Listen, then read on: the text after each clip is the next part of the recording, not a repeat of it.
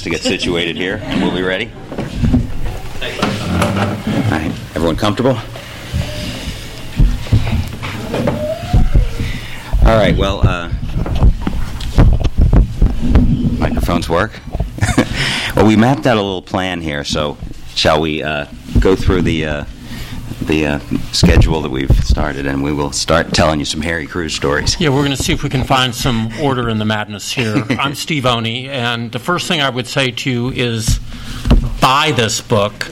The second thing I would say to you is read it. It is marvelous, it is smart, it is fast-paced, and Ted really accomplished everything he set out to accomplish, and he set out to accomplish a lot. And I say that with some degree of authority because I wrote 2 profiles of Harry Crews. First in 1977 for the Atlanta Journal and Constitution magazine, where I was then a 22-year-old staff writer, and then the next year for the New York Times Book Review when Harry's most famous book, Childhood of a Biography of a Place, was published. And in those days, the New York Times Book Review would do a major piece next to a favorable review of a big book. And so I wrote that piece, and I thought I knew a lot about Harry. But I really didn't know anything about Harry until I read Ted's book. And I will leave you, as we switch over to the man of the hour, Ted Geltner, with just an interesting thing.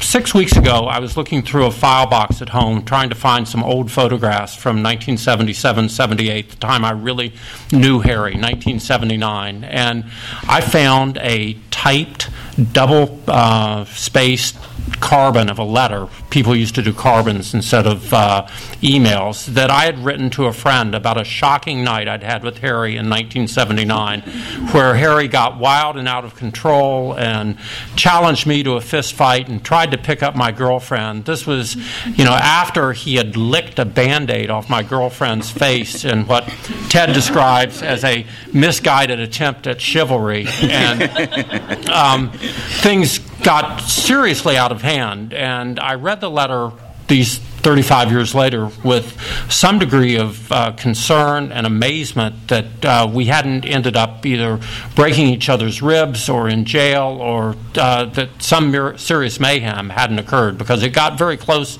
to madness, which is where Harry liked to live, close to madness. And upon finishing the letter, I thought, God, I wish I'd found this while Ted was working on the book, because he really could have benefited from it. And then as I wrote Ted after I found the letter and had read his book, I said, you didn't really need it. It would have just been more. You already had it. I still wanted it. Yeah, he still wanted it, and I may give it to him for the sequel. But that's how good this book is. You kind of know when you really are on your game and are on your material, when something new that you discover, no matter how great it is superfluous. And that's what this would have been to Blood, Bone, and Marrow, which is a triumph of a book. And I just salute you, Ted. It's a wonderful piece of work, and it's a pleasure to be up here talking with you about the late Mr. Harry Crews.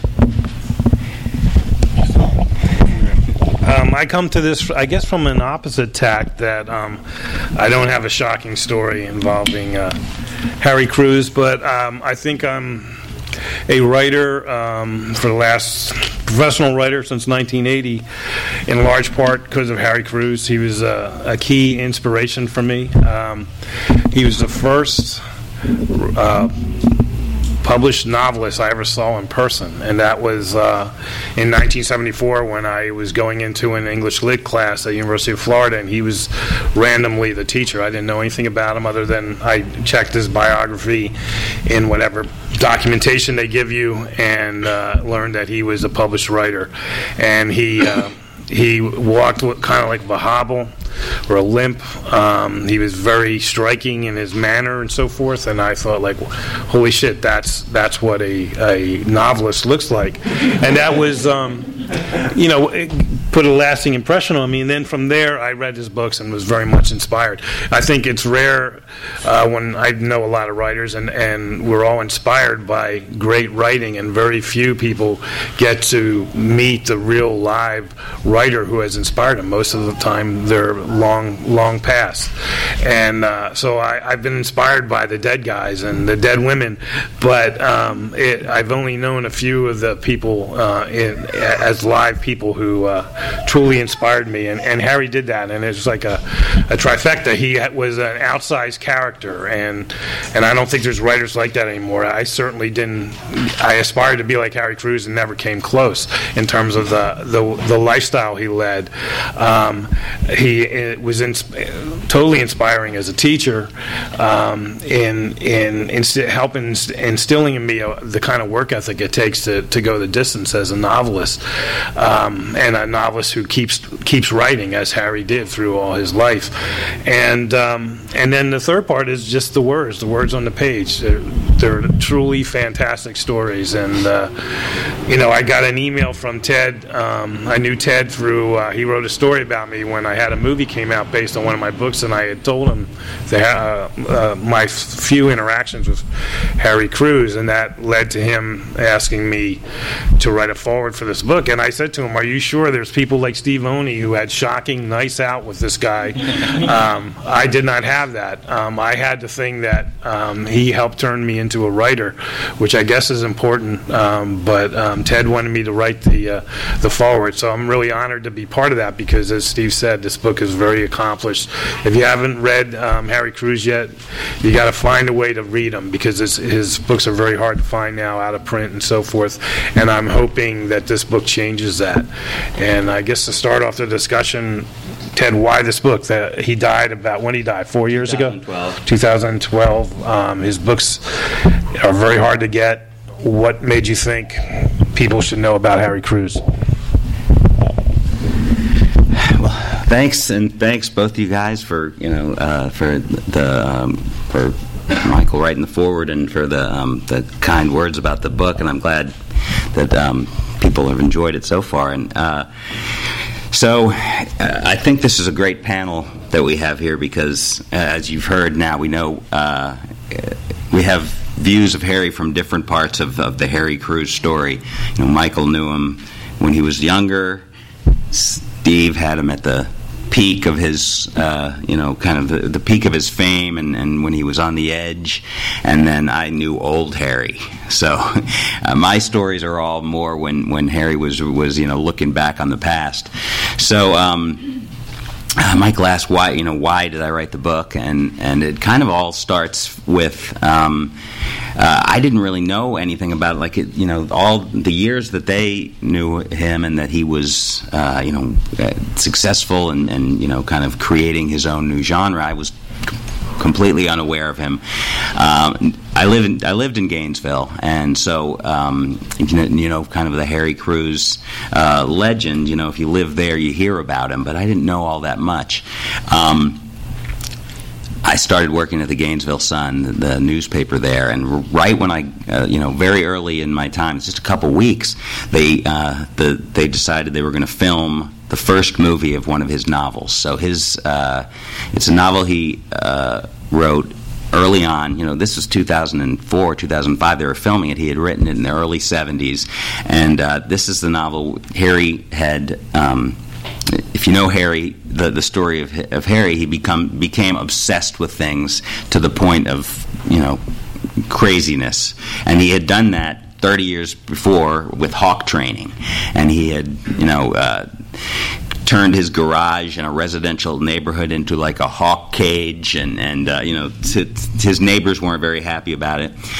So this book is about Harry. About the protagonist of the story is the Harry character walks around for the entire time of the book with a hawk on his arm. So this is the movie they were going to film in Gainesville, and so I got the assignment to call up Harry and ask him about this. And by that time, Harry didn't really, he was in declining health. He didn't really get out much.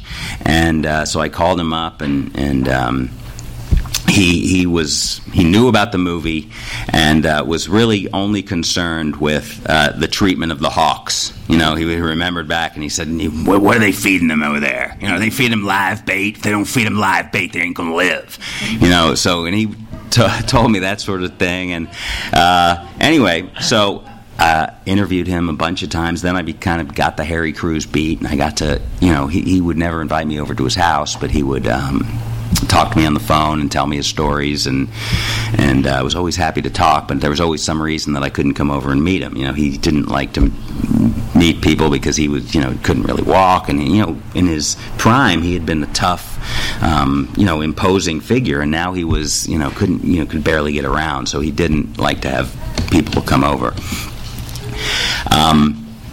So a couple years went by, and kept in touch with him, and I kept writing stories about him, and I got a letter at the newspaper from his college roommate, and he had read some of the articles, and he said, "Oh yeah, I knew old Harry, and we were close in college, and can you put me in touch with him?" So I put the roommate in touch with him, and he gets right in, and but still Harry won't see me. So a few months later, he says, "Well, I'll set it up for you. I'll take you over to meet Harry." So this is great. I'm going to get to finally meet him in person. And if you know Harry, one of his mottos for life was, "You got to get naked," to get to the bone of what you're going to write and tell your stories. You really have to bear it all. So he would say that all the time for years and years in class. You got to get naked. So we go over to his house, and his roommate, who's been there a few times, now knows what Harry's like now. He says, "Why don't you wait by the car? I'm going to go check out if it's all right. We'll see make sure he's decent."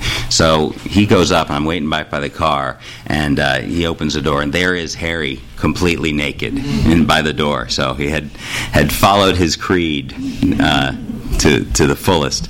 But anyway, so I got to meet him then, and still it didn't really. Wasn't planning on writing a book about him or anything, but the years went by, and then later in his life, I moved away for a while, but kept in touch with him, and right near what turned out to be near the end of his life, I approached him with the idea of writing a book, and he was, at that point, he was in declining health, but still a tremendous storyteller, and was willing to still be interviewed and dig back into the past and tell me all of his stories. So that's the kind of the evolution of how the book came about.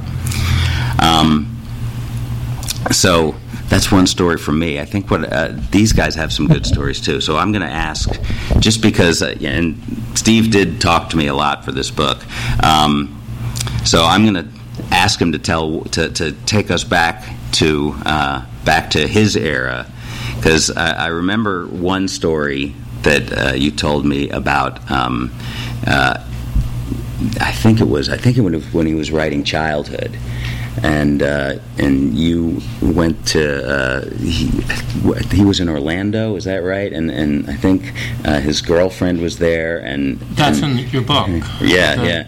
Well, every story about Harry Crews is outrageous, and this isn't even the most outrageous story. But when his famous book Childhood was about to be published, the New York Times Book Review flew me down to Orlando, where Harry was then living, putting the finishing touches on the book. I think he was done. I think he was all the way done. But flew me down to interview him for the Sunday Book Review. And I flew to Orlando and got in a car and went to a little town called Dr. Phillips, Florida. And all Dr. Phillips, Florida is a post office and a number of citrus packing houses and some of the most beautiful citrus orchards you would ever see. And Harry was ensconced in a beautiful two-story home in the middle of this orchard, and it was a spacious, high-ceilinged, thick-walled Florida home. And he was there with his girlfriend, Charnay Porter, and Charnay was a sculptress, and most of her sculptures, as far as I could tell, were of massive erections made from cement or concrete. So out in the orchards were these concrete sculptures of male members, and she was present with Harry, and she was gorgeous, and she was like Harry, not modest, and she was wearing a pair of cut-off shorts that left very little to the imagination, and very tight T-shirt. And so I interviewed Harry for the New York Times Book Review under these I thought, wonderfully auspicious, in this auspicious setting with this beautiful woman lurking nearby. And, the interview, Harry and I talked all day, and then that night Harry went out and got steaks, and we got stoned, and we drank, and Harry grilled the steaks in a open-air pit, and by this point we were so besotted that we didn't bother with silverware or plates. We just, picked the steaks off the grill and ate them and continued to drink and talk. And I recall crawling off to a little nook in a porch where there was I don't even think futons were invented by that point. There might have been or not widely available. There was a part of a mattress, and I curled up on this mattress, and then Harry took me back to the airport the next day to fly home to Atlanta. I remember him saying, "I'm glad it's you getting on that plane, Jack, and not me." And all of Harry's exits were memorable. But and Harry's accent, Ted's getting at it a little bit. In the first article I wrote about Harry for the Sunday magazine in Atlanta, I said that his voice was full of jazz and Georgia.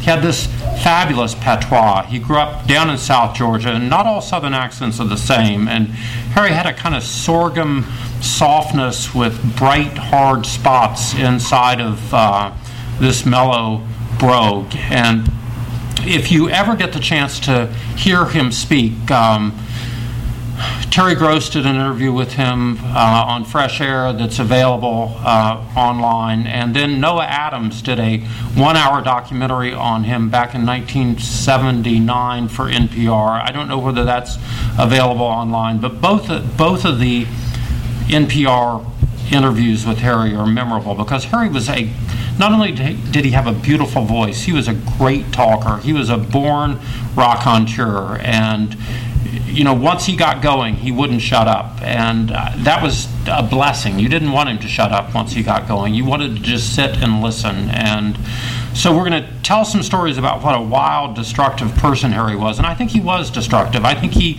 came very close to crossing many lines and hurting people and doing damage, but at his heart, he was a great, great storyteller, and he wrote a couple of great novels. And I agree with what Mike said. I hope his novels come back into print, and if they don't come back into print, I hope you do whatever it takes to find a copy in paperback. I was lucky enough when I was in high school. This is sort of how long I've been interested in Harry. One of my English teachers my senior year gave me a couple of paperback copies of Harry Crews novels, so I've been reading him since I was 17 years old.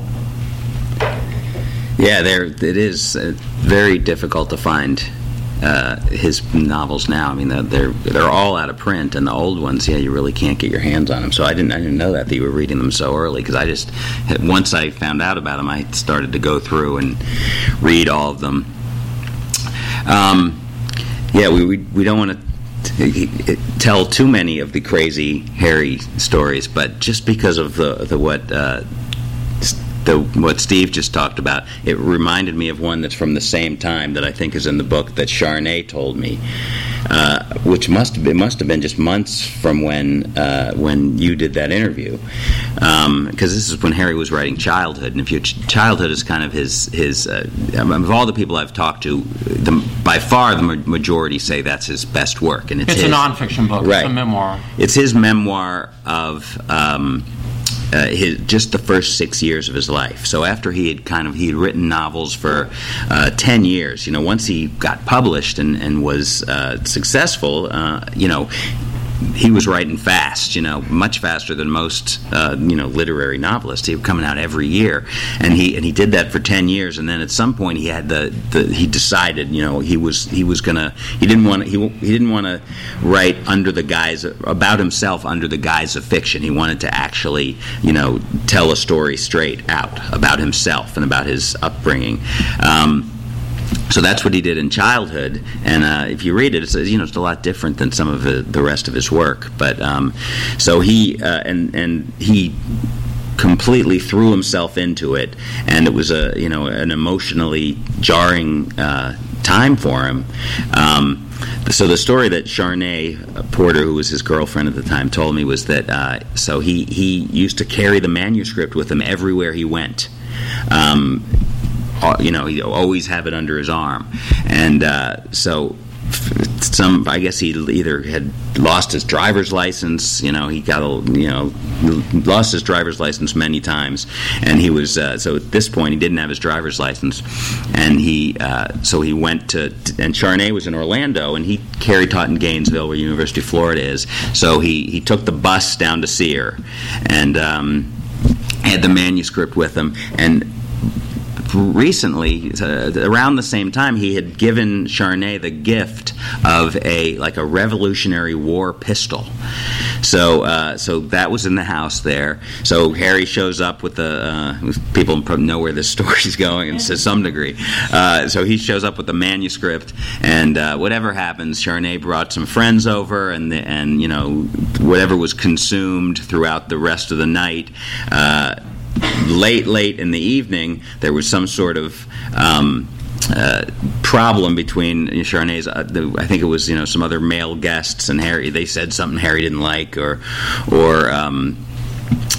somehow there was a conflict, and it escalated, and Harry grabbed the Revolutionary War gun and started chasing them around, and they had there was a dog run there or something, and the guy tried to escape into the dog run, and Harry chased him over the fence and was running around with the Revolutionary War gun, and finally the guy fell off the fence and hurt himself, and Harry chose not to load the ball into the gun and shoot the guy, and instead he backed off, and Charnay yelled at him, and Harry got mad and just took off, and so then dawn came, and she still didn't know where Harry was, and she lived out on it was out in the sticks somewhere, and she drove around trying to find him, and she found Harry walking down a dirt road, manuscript in one arm, Revolutionary War pistol in the other, just walking to the bus station. And I thought that's a good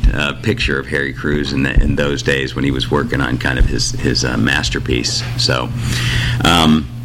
But another aspect of Harry, he was a beloved teacher. A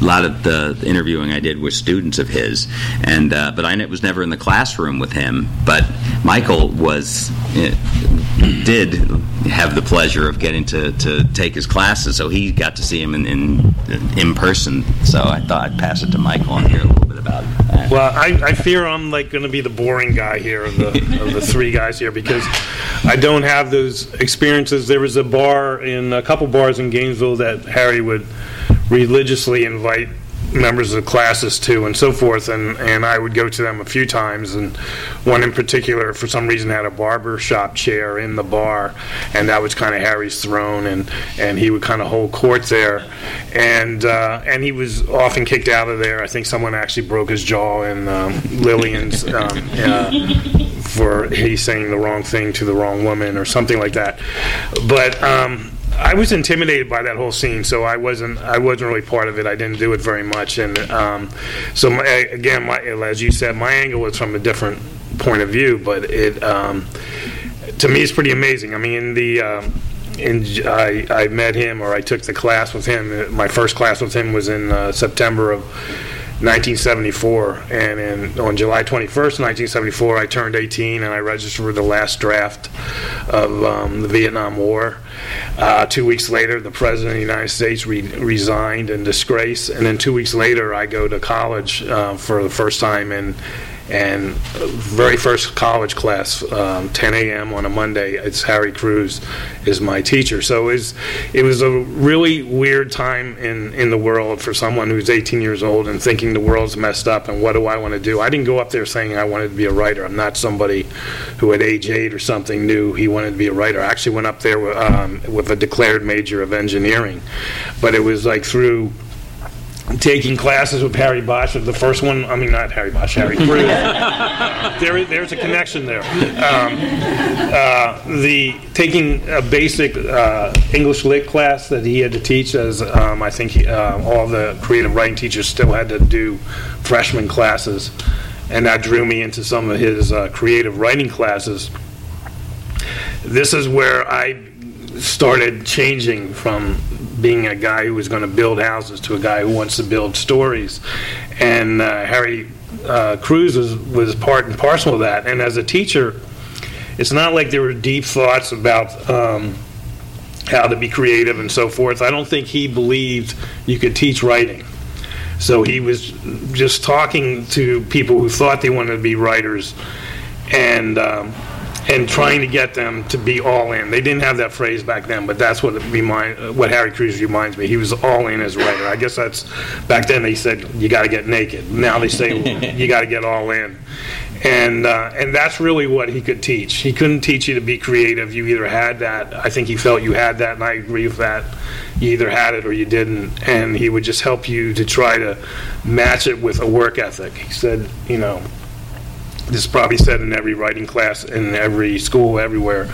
But he always said, if you're going to be a writer, you can't talk about it. You got to do it. You got to write every day. And he always added, even if it's only for 15 minutes, and that was like the genius, I think, of Harry Crews, that he would say, even if it's only for 15 minutes, because if you can write for 15 minutes every day, you'll never lose track of your story. And so that was really inspiring to me. And when I was taking classes from him, it was when he was moving from fiction into journalism. And he really had a unique brand of journalism that mixed, I guess it was participatory journalism. He was part of the stories. And with his book, A Childhood, it's a biography of him, but it covers his town and so forth before he was born. So it really is a blending or a question of what is journalism and what is made up. And I found that really inspiring. Sorry, I'm losing my voice for some reason. But I really found what he was doing in journalism and so forth really inspiring to me. And so I actually went into journalism and eventually wound my way around to writing fiction. And I really think that path was kind of pointed out to me through Harry Crews.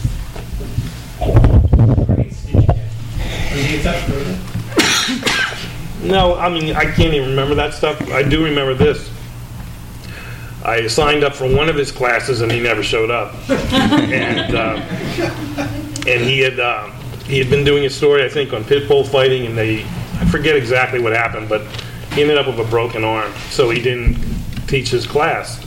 And so there was a graduate student, graduate assistant, I guess you'd call it, teaching his class, and he would say, I think he'll be back next week, and then next week would come and he wouldn't show up. And about like halfway through, I wanted a class from Harry Crews, not his graduate assistant, so I just, being a stupid college student, I just stopped going to class. So I do have an F from a Harry Crews. I got an F in that class, and it still said Harry Crews was a teacher, but he never stepped foot into that classroom that semester.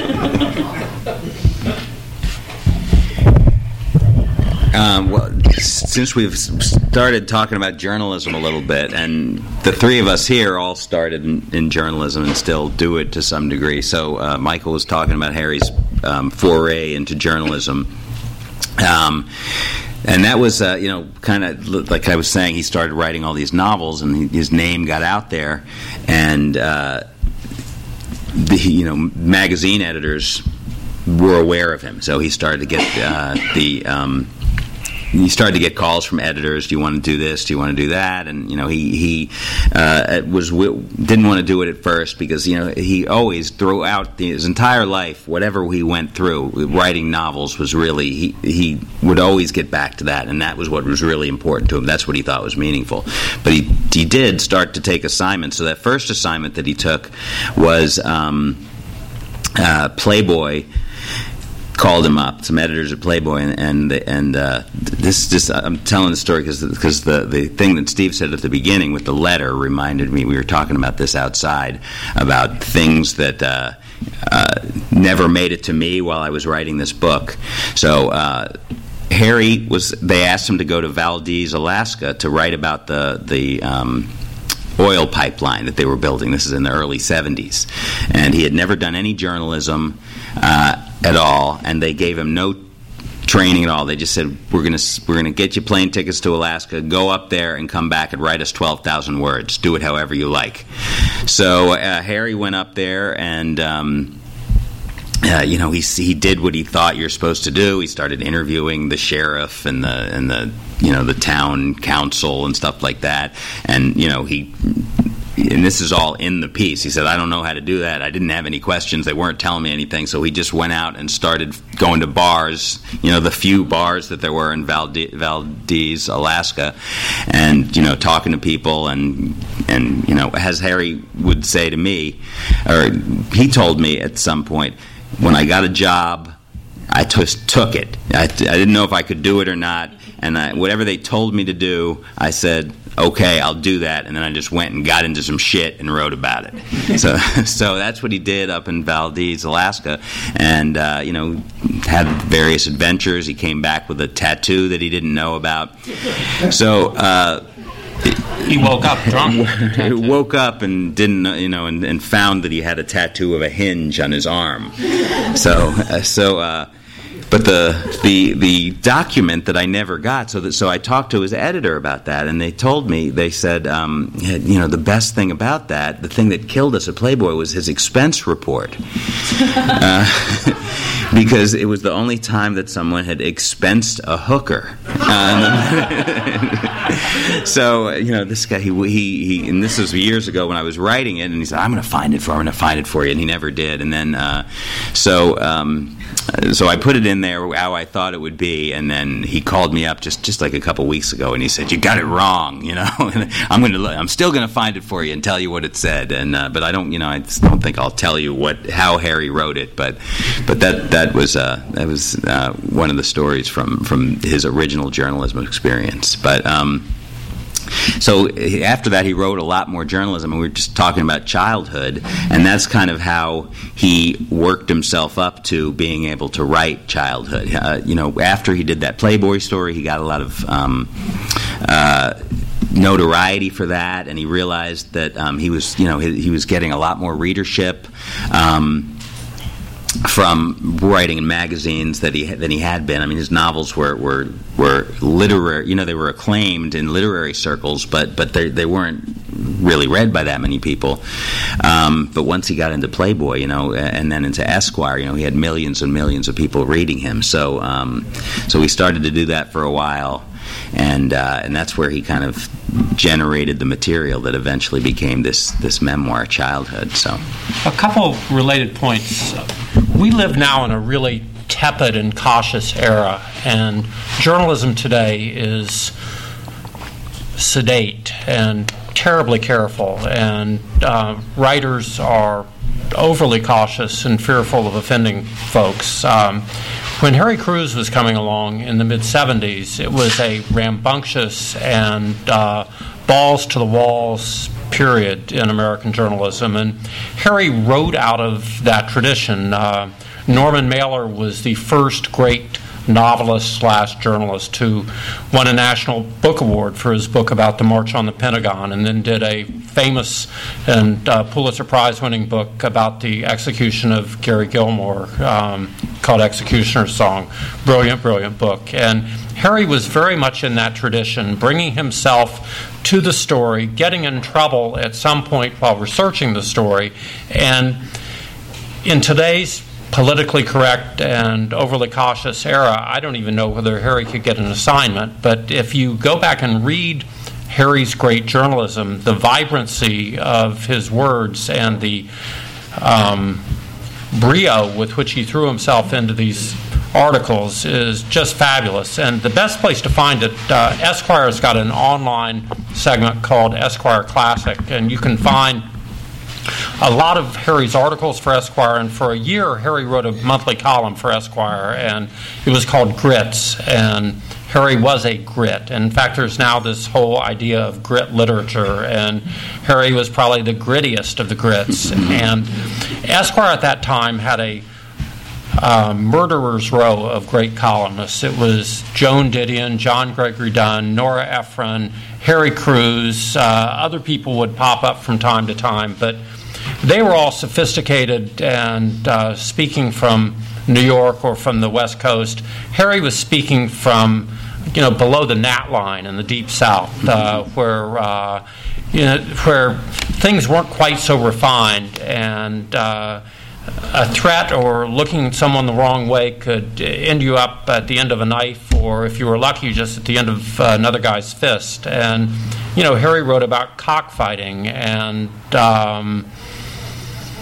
circus carnies, and this cover photograph really embodies Harry's worldview. And I'll just add one other thing about that era. It was a period when writers were expected to be flamboyant. Harry was very much part of the world of, I guess most famously, James Dickey, where the Pulitzer Prize-winning poet and the author of the novel Deliverance. So when Harry would go to a college campus, he expected to put on a show, and the students expected him to put on a show, and the show would involve drunkenness, attempted or completed seductions of as many female students as and faculty members as came into his purview, and then typically, some horrific flame out with Harry sprawled in the middle of a bar or in a dorm room, passed out, and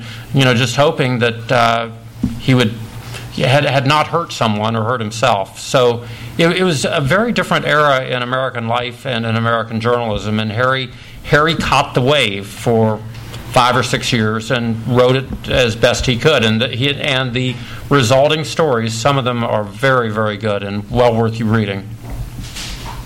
I remember at the same time Hunter S. Thompson was also, you read him in Rolling Stone, you read Harry Crews in Esquire, and it was a real, I just remember going back and forth from those guys in my time in college when I'm being nurtured as a journalist, and it was pretty inspirational.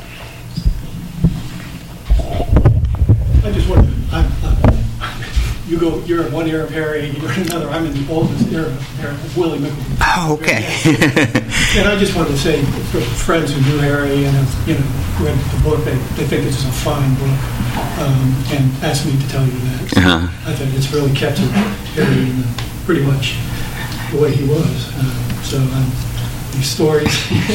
Well, I was hoping that you would show up, because Willie has one of the best stories in the entire book, and I don't know if you want to tell everybody.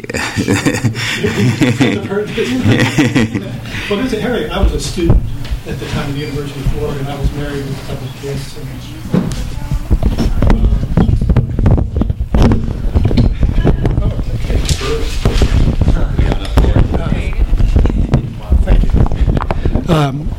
I was a student at the time, and I remember the first time I saw Harry, I had just begun in the writing program, and he came in, the most charismatic guy I've ever seen behind a podium as a writer. Handsome, there's the picture on the cover there. It's older than he was then, but had that dynamism. And so it ended up, he was, when I went for my master's, he was on my committee, and I got to know him, and everybody went down to the Windjammer and Cypress Lounge and some other places.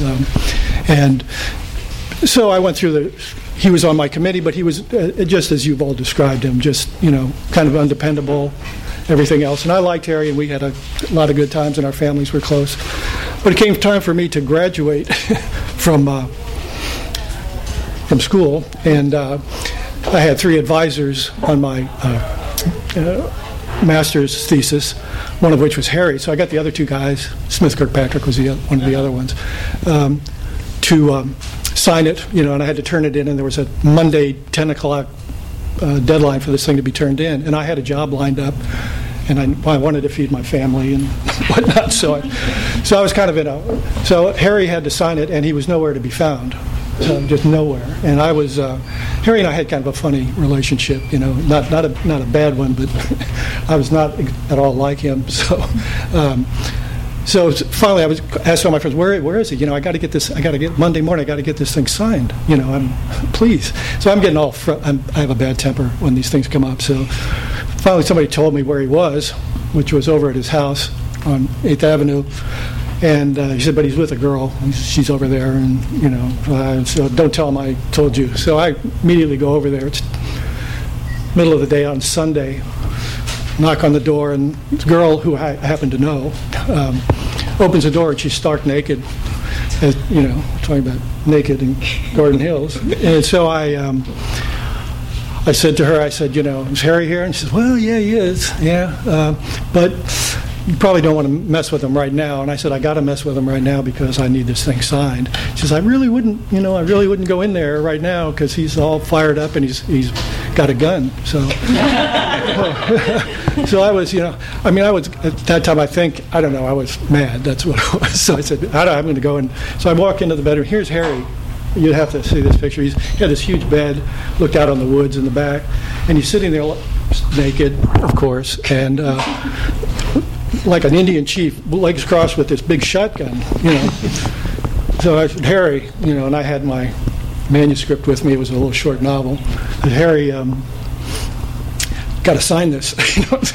10 o'clock in the morning. Yeah, fuck you. He was like, I said, Harry, I got to, fuck you. Back and forth, that kind of thing. And I'm looking at the gun, and the girl is coming in the room, and I'm saying, could you take the gun away from him? Just me. So finally, he said, well, I'll get it ready. You get the fuck out of here. So I just threw the manuscript down and walked out. So I was like, all right, this is not going to happen, because he was really screwed up, almost incoherent. So 10 o'clock, 9:30 the next morning, I go into the English department, and I said, I was getting all that, how to explain, Harry, would they be sympathetic? Because a lot of people were not sympathetic to Harry at all. So I walk in, suddenly he comes in right behind me. He's looking fine. He's not super dressed up, but looking kind of put together. I said, did you read the thing? He says, no, I didn't. She read it to me. And so he signed it, and he says, this is better than it ought to be. He had this way of speaking. So it was, he was actually a very nice guy underneath. I have to say, I have a lot of affection for Harry, and family-wise and whatnot. He wasn't so much my teacher as Smith Kirkpatrick was, but... I'd like to get some of your insights into this, Ted, although I'll say I liked Harry very much, too, but Harry was so difficult. And the last time I saw Harry was in 1979. And as I say, I was close to him. I'd done these 2 articles about him, and in fact, I had...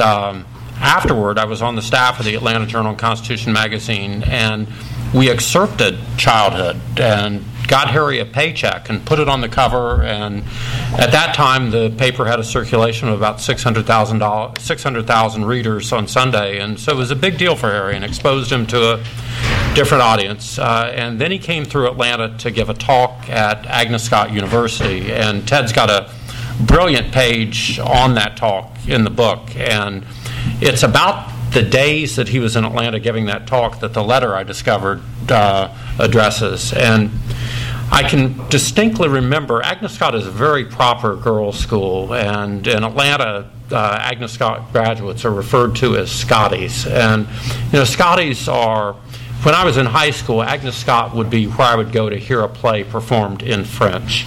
And, get a little bit of edification, which would quickly wash off. But here was Harry invited in 1979 to speak to these, beautiful, demure, well-educated flowers of Southern womanhood. And he took the stage, and the first sentence of his lecture was, I ain't got a penis, I got a cock.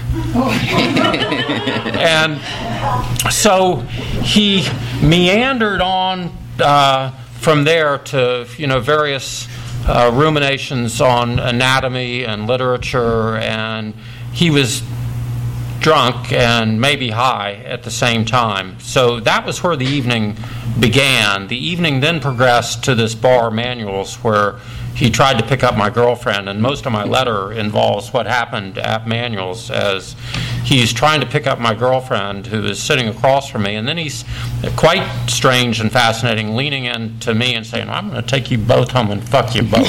And, so he's, but then that would be followed almost without transition to, You'll go in the parking lot. We'll settle it there. We'll settle it there.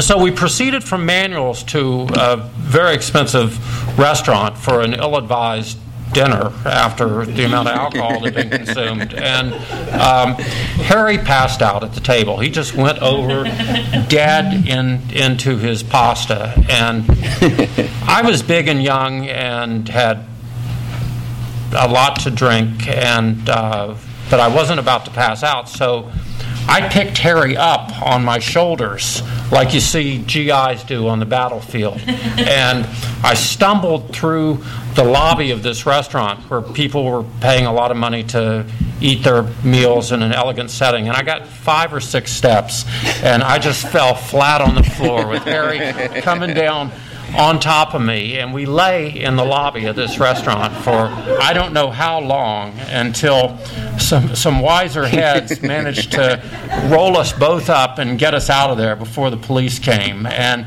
that was the last time I saw Harry, because I realized that the next time I saw Harry, one of us was going to get badly hurt. And that is my question for you, and for you too in a way. Harry did have a dear heart, as we say down south, and he was good people. But I think Harry could do damage to other human beings. I think Harry frequently crossed the line and left those who were not strong enough to stand up to him worse for wear and not better. So where did you come? One of the marvelous things about this book is Harry was this outsized character, and he was charismatic and handsome and lucid and athletic and brilliant and different, so different. You don't meet someone like Harry, who grew up on a poor dirt farm, fishing for chickens, running through the cracks underneath the foundation of the house, and a kind of abject poverty, kind of James Agee, let us now praise famous men poverty. You don't meet people like Harry anymore. So he was authentic, to use today's word. But where did you draw the line on whether Harry was a good person or a bad person? And you don't have to be black and white. We're all mostly in the middle. But where did you finally come down? Well, it's a lot of people had Steve's experience, because many have told me that it was hard work to be in his life, because you knew if you were close to him, you were going to have these sort of experiences. And he had, he also had kind of a really snap temper. All of his friends, even the ones that, and he burned a lot of friends that, at the end, he really didn't have a lot of people in his life anymore, just because it had ended badly with many of them. And a lot of them would tell me, it would, the temper would go like that. Like all of a sudden he was ready to fight you, and then maybe a couple days later it was like it never happened again, so he had that aspect to him. And then, there was he had these relationships that ended badly because when I was researching this book, there was a lot of people, thankfully, like some of the people here were willing to be interviewed, and they remembered the good side of Harry, and at least there was enough of that's how they remembered him. But a lot weren't. A lot didn't want anything to do with him, didn't want to talk about him, and definitely didn't want to be in the book. So, but when I knew him, he really wasn't. He couldn't fight you anymore. So, but as you point out in your book, he didn't fight a lot. Right. He intimidated. He would start fights. Yeah. But then he would be so drunk. Right. It was. It was more. He got punished.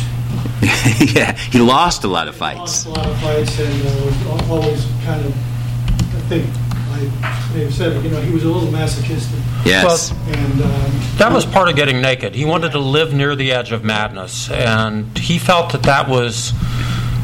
He felt that living viscerally kept you alive, and I think there's a lot of truth to that. And I also think, if you got from Harry, the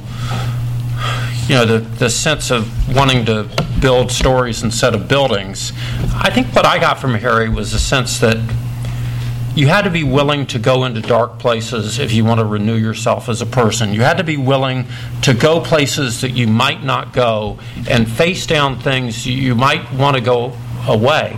And instead of running from something, you had to run toward whatever it was you're scared of and run toward whatever it was that was haunting you. And, even to this day, I think that's a lesson I'm very grateful that I learned from Harry Crews. Go at what terrifies you. Don't back down from it. Go at it. And I think that's a great truth. Yeah, he said, they always say in writing courses and so forth, write what you know. And he said there's an aspect of that, yes, you got to write what you know, but you got to write about what you would never want to know, the dark stuff. Mm-hmm. And you have to, you can't take that easy way of just writing what you know. There's greater and deeper and darker dimensions that you have to pursue. Any questions? Sure. Any questions? I guess we got to call on somebody, huh? I read a lot of Harry Crews over the years, and he talks, like in Blood and Grits and those interviews, he talks about really looking up to Charles Bronson and his brotherhood with Robert Blake and stuff. But I'm wondering, maybe from 3 different points of view, of writers that you might have talked about or looked up to, or maybe even like have you had conversations about, or maybe he taught certain writers, I'm not sure. He looked up to Flannery O'Connor. He thought that she wrote perfectly, as well he might, because Flannery O'Connor was a student of Harry's great teacher, Andrew Lytle, and he looked up to Graham Greene, and he learned to write by taking apart Graham Greene's novel, The End of the Affair, and reconstructing it as his own novel.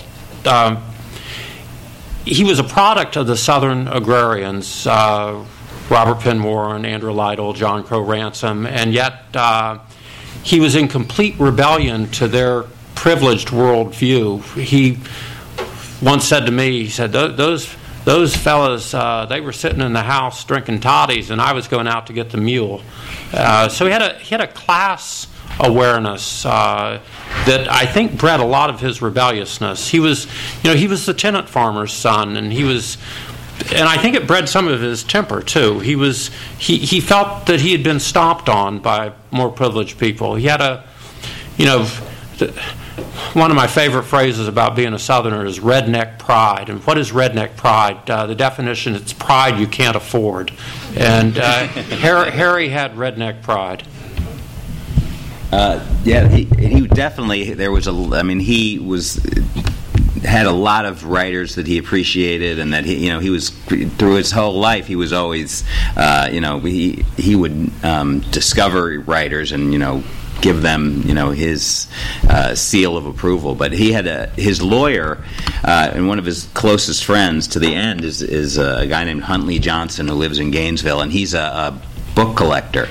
And so when I was interviewing him, he said, Harry used to come over here, and he would, so this guy has his own library, and he has, first edition F. Scott Fitzgerald and Hemingway and all this stuff. So Harry would go in there and pull books off the shelf and write in those books and what he thought of the writers, So it's great to go in there and see. And there's some, I don't remember who, that he would say, this guy he wrote one book and he lived off it, or something like that. But there's one writer, because we just found this recently because someone had asked me about it, and I went over there.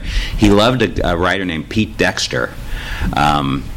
And there's maybe 6 or 8 books in there where he just says, he's the best living writer, and I'm in awe of every word, and every page is better than the next and things. So he that was one that he really appreciated.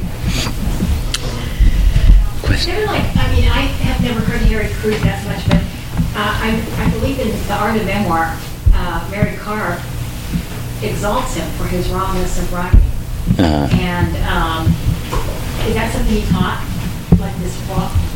She felt like his rawness was almost cultivated to. Well, I think it's kind of like what we were just talking about, like to go outside of your bounds to write, and then you get that kind of raw energy and openness in what you're writing. I get so hesitant to talk about like how I don't have clear memories of classes that I took 40 some years ago during ages when I also ingested a lot of things I probably shouldn't have been doing, and so it's all kind of a blur. But some stuff pokes through, and kept me on the path. You're talking about him writing in books and so forth. Writers he admired as one of his students. I never really knew if he knew much about me or anything like that. And I'm not a literary writer. I write detective novels. Pretty fortunate with what's happened with my career. But the one story I have that makes me feel good about it was that my first book came out in 1992, and he had a book come out. I think it was called Body or Scar Lover. One of his books in the early 90s came out, and he was doing a book signing in Sarasota, Florida, where my mother lived.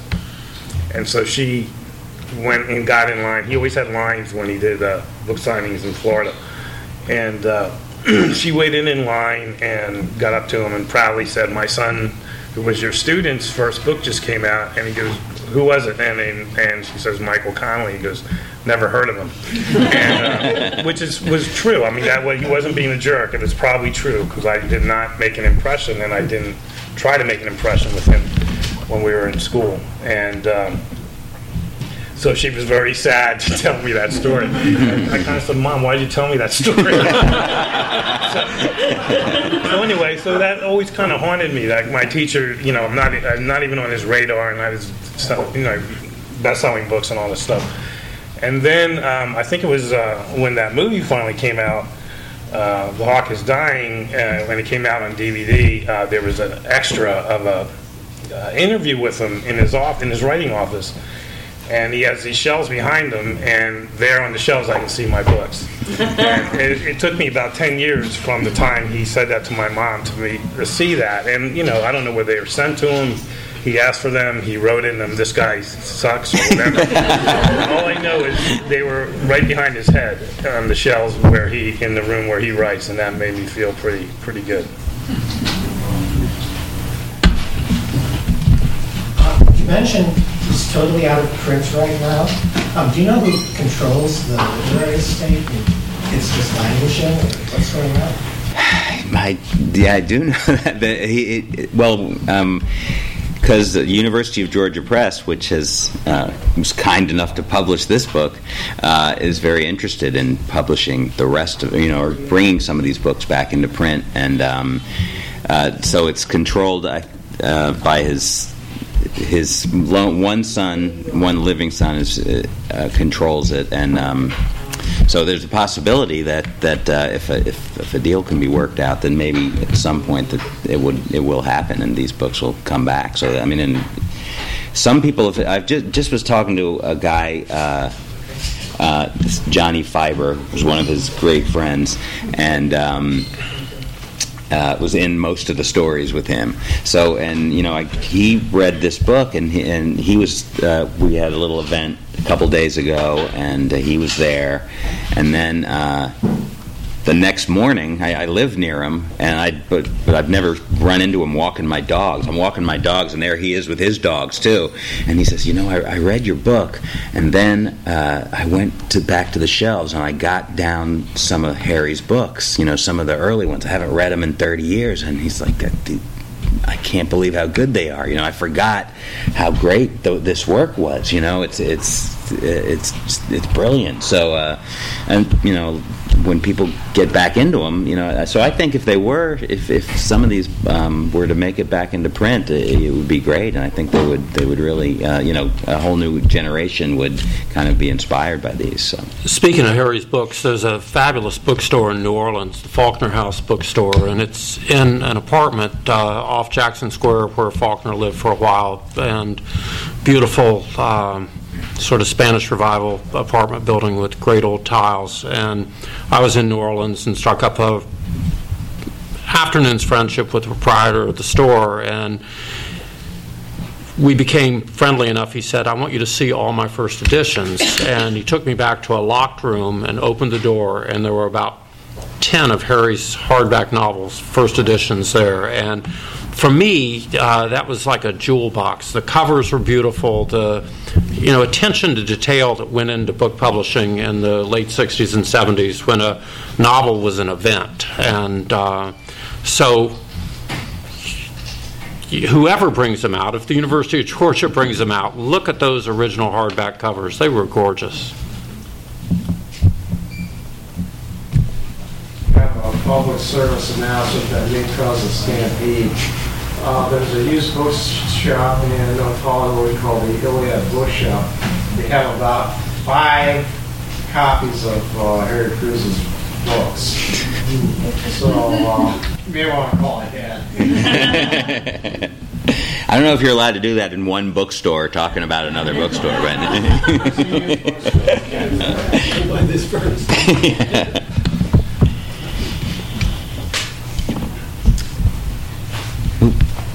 I want to ask Michael, as a journalist, when you were working at the LA Times, did you have a different point of view about Harry Crews at that time? Was he even in your radar? Yeah, he was always on my radar because he was still, doing some journalism, but he got back into writing books after like 10 years off, and so I've always been a religious reader of his books, and so yeah. But I mean, I was a police reporter. I was a straight reporter. I wasn't like, it was not. I mean, I spent about a year as a magazine reporter, and that was more when I was thinking about Harry Crews and could I venture in that direction. But it's kind of like what Steve said, by the 90s, that kind of trust in the writer, go out, put yourself into the story, see what happens, that was going away. And I don't feel I ever had the same kind of shot at doing that as Harry Crews. But then at the same time, I didn't live that kind of outsized life that Harry Crews would be lived, and so I don't know if it would have worked anyway. if you're interested, though, in Michael's journalism, there's a book that I have that I don't know when this came out, but that's all of your stories from the LA Times, and some of them going back earlier. Right. I still use this. I'm a journalism professor, and what's the name of that book? Or is it? Can't remember. Crime Beat. Oh, okay. There it is. What is it? Crime Beat. Oh, that's it. So you're using that in your class? Well, it's like, this is how not to do it? Michael, you kept your job at the Times until your second book came out. I went to a UCLA workshop that you wrote, and you were just hedging your bet, right? You weren't quite sure. Yeah, actually, I didn't quit till I had about halfway done my fourth book, writing it. But the one fed the other. I'm writing crime novel. I'm writing about an LAPD detective, and I have this pass that lets me go into the LAPD and detective bureaus and things like that. So I kind of stayed on for the purposes of feeding my fiction. And then I reached the point that, it's kind of tied into Harry Crews. If you're going to be all in, how can you split your time as a writer? So it wasn't because I was making all kinds of money. It was more like, I'm going to see what happens if I'm just totally focused on writing my novels. All right. Thank you.